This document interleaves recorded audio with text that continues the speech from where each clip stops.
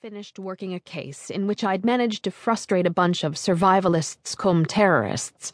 The Phoebes, no less, had warned me to be on the lookout for revenge-crazed Looney Tunes. But the group allegedly out for my blood was the sort that wouldn't associate with black people, much less admit them as prized members and give them the choice assignment of taking out the half-Jewish bitch who'd foiled their finest scheme. I used to be a cop across the river in Boston. I worked major crimes and I worked homicide, and there are no doubt former and future felons who hold a grudge. But I was pretty sure most of them would do a better job of shadowing. Truly, this guy was not good at his work. If he was an accomplished felon, I was queen of the junior prom. He stayed too close, and then he stayed too far. He didn't know the basics, like walking on the opposite side of the street. He didn't use a shiner, a small mirror, so when he wanted to check where I was, he had to turn, risk a full stare, and look straight at me. He was strictly an amateur, but he was bird-dog stubborn and extremely patient while I visited Tower Records and sorted through stacks of bargain CDs. The gent also looked prosperous. If I'd sent him away and he'd come out of jail dressing the way he did, he owed me thanks. My grandmother, my mother's mother, would have cautioned me to quit judging by appearances. Von oben Putz, von unten Schmutz, she'd have warned in Yiddish. Finery on top, filth underneath, meaning the guy could be some kind of stylish hitman, unswayed by the Hollywood idea of what a modern hood ought to wear. I considered strolling over to a beat cop, informing him that the elegant black man was tailing me, but I knew too many Cambridge cops to relish the horse laugh that would follow.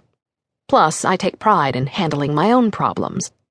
My shadow didn't seem like much of a threat so far, but I wasn't about to lead him home or walk solo down some dark alley where he'd feel free to pull a gun if such were his intent.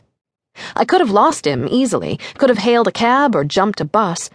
Instead, I marched him around the square while considering my options, then entered the coupe at the Mass Ave door, quickly stepped to the right into an open elevator car, and pressed the button for the third floor.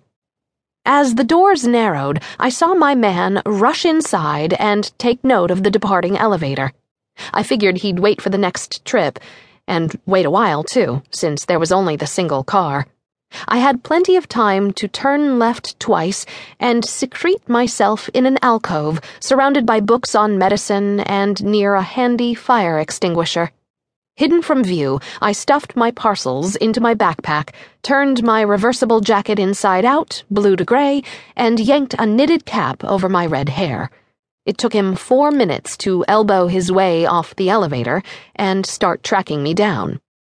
I stayed behind him, veering from extreme left to far right, shielded by high bookcases, feeling like a crafty fox who'd turned the table on the hounds. The guy was tenacious, I'll give him that.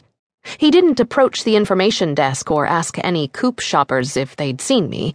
Instead, he walked briskly to the back of the store, glanced down the curving staircase, decided I hadn't taken it, and charged across the third-floor pedestrian bridge, passing the restrooms and the phones and rushing into the connected Palmer Street coupe.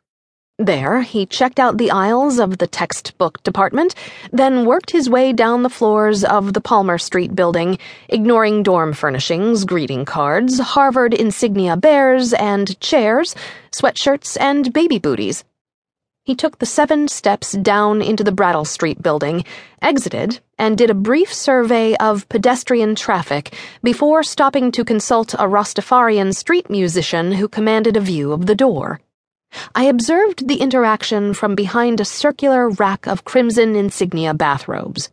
The guitar player shook his head slowly, dreadlocks wriggling like snakes, and accepted a cash donation. The black man re-entered the coupe, passing within 10 feet of my hiding place.